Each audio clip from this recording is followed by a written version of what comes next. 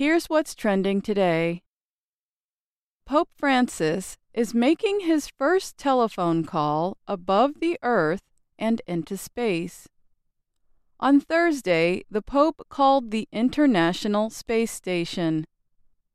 6 astronauts are currently working there: 3 Americans, 2 Russians, and 1 Italian.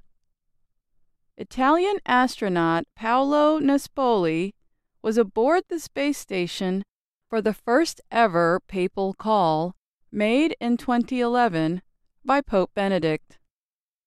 He returned to space in July.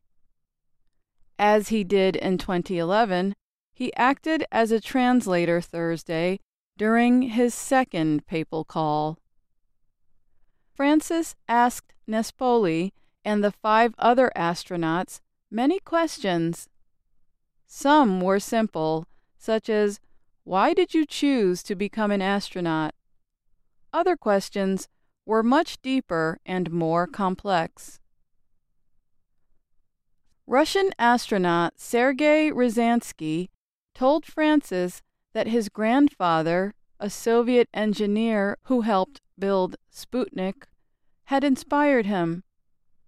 Some of the responses he received from the Russian astronauts marked a small step in improving the Vatican's relations with Orthodox Russia.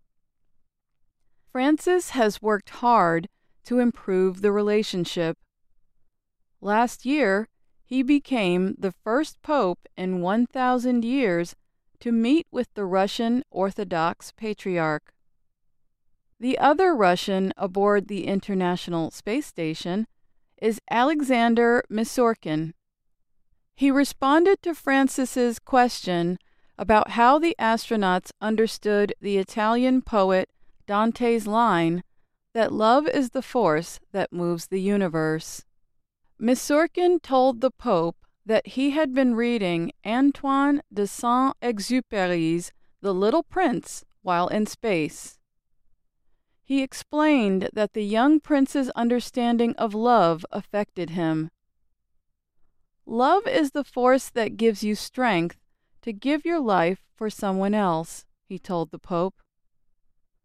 Francis responded by saying, "It's clear that you have understood the message that Saint-Exupéry so poetically explained, and that you Russians have in your blood, in your humanistic and religious tradition." Pope Francis considered a career as a chemist before becoming a priest. He has often expressed his concern for the environment and care for what he calls our common home. Space Station Commander Randy Bresnik, an American, told Francis that what he enjoyed most about being in space was seeing God's creation maybe a little bit from his perspective. Bresnik, a U.S. Marine, flew combat missions during the Iraq War.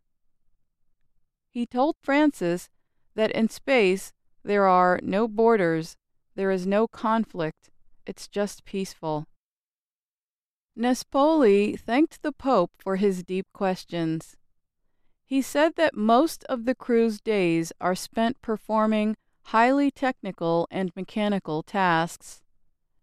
"You brought us higher up," he said. "You took us away from the daily mechanics of things and made us think about things that are bigger than us." Since his launch in July, Nespoli has published beautiful photos of Italy from space on his Twitter page. One of his recent pictures shows the Alps from 400 kilometers above the Earth. Francis is known for making out-of-the-blue or unexpected phone calls, but Thursday's call had been planned for a long time. The European Space Agency made the arrangements with NASA's technical support. I'm Alice Bryant, and that's what's trending today.